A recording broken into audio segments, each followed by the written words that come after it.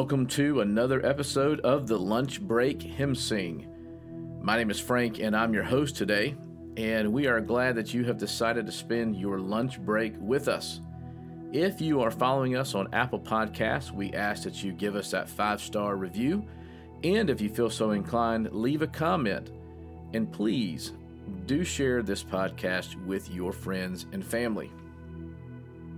If you grew up going to youth group in the late 1980s to the early 90s, chances are you sang Amazing Grace to the tune of House of the Rising Sun, a song written in 1964 by a group called the Animals.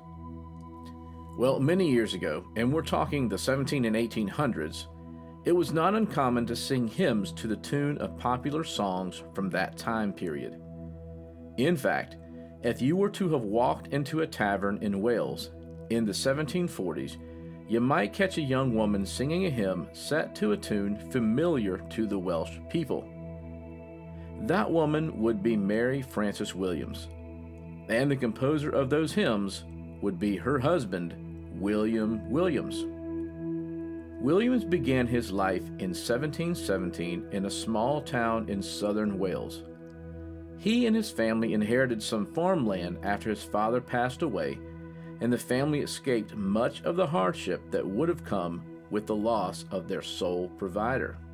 Billy, as his friends would call him, thought he would step into a career of medicine, but quickly turned to ministry after the Holy Spirit had tugged on his heart. He would go on to be very instrumental in the Welsh Calvinistic Methodist movement. He spent much of his early days preaching to his countrymen, seeking those who did not have access to the preached word or the scriptures. So, just how did he get into hymn writing?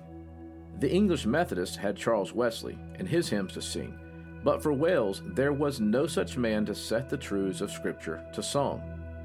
So in 1744, Williams had composed and published a hymnal called Hallelujah, and the people of Wales were singing these songs that preached the healing power that the blood of Jesus had over sin and death.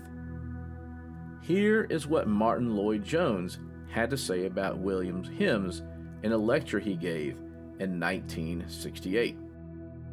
The hymns of William Williams are packed with theology and experience. You get greatness and bigness and largeness in Isaac Watts. You get the experimental side wonderfully in Charles Wesley. But in William Williams, you get both at the same time, and that is why I put him in the category entirely on his own. He taught the people theology in his hymns. He was known as the Sweet Singer of Wales and wrote over 850 hymns in English and Welsh. One of those hymns, Guide Me, O Thou Great Jehovah, was sung at the opening of a college in Trevecca near Talgarth, Wales. It was known as the Trevecca Hymn and included a fourth verse that we may not find in our hymnals today. William Williams died in 1791 at the age of 74. He had walked more than 3,000 miles a year preaching the good news to the Welsh people. He was a pilgrim through this barren land, and though he saw himself as weak, the Lord held him up with his mighty hand so that he could do great things in proclaiming the good news.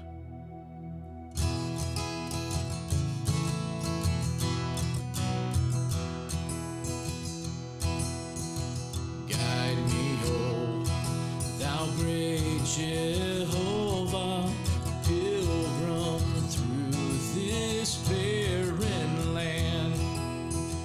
I am weak, but thou art mighty. Hold me with thy powerful hand. Bread of heaven, feed me till I want no more.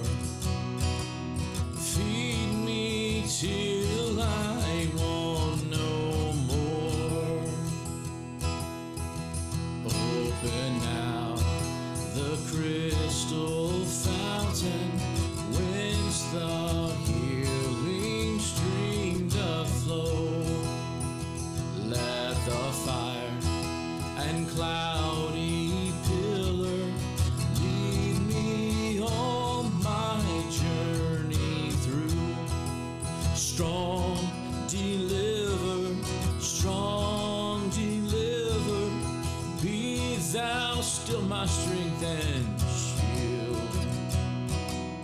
Be thou still my strength and shield. When I tread the verge of Jordan, bid my anxious fears subside.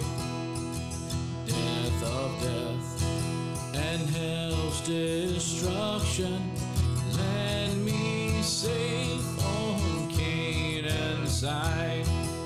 Songs of praises, I will ever give to thee.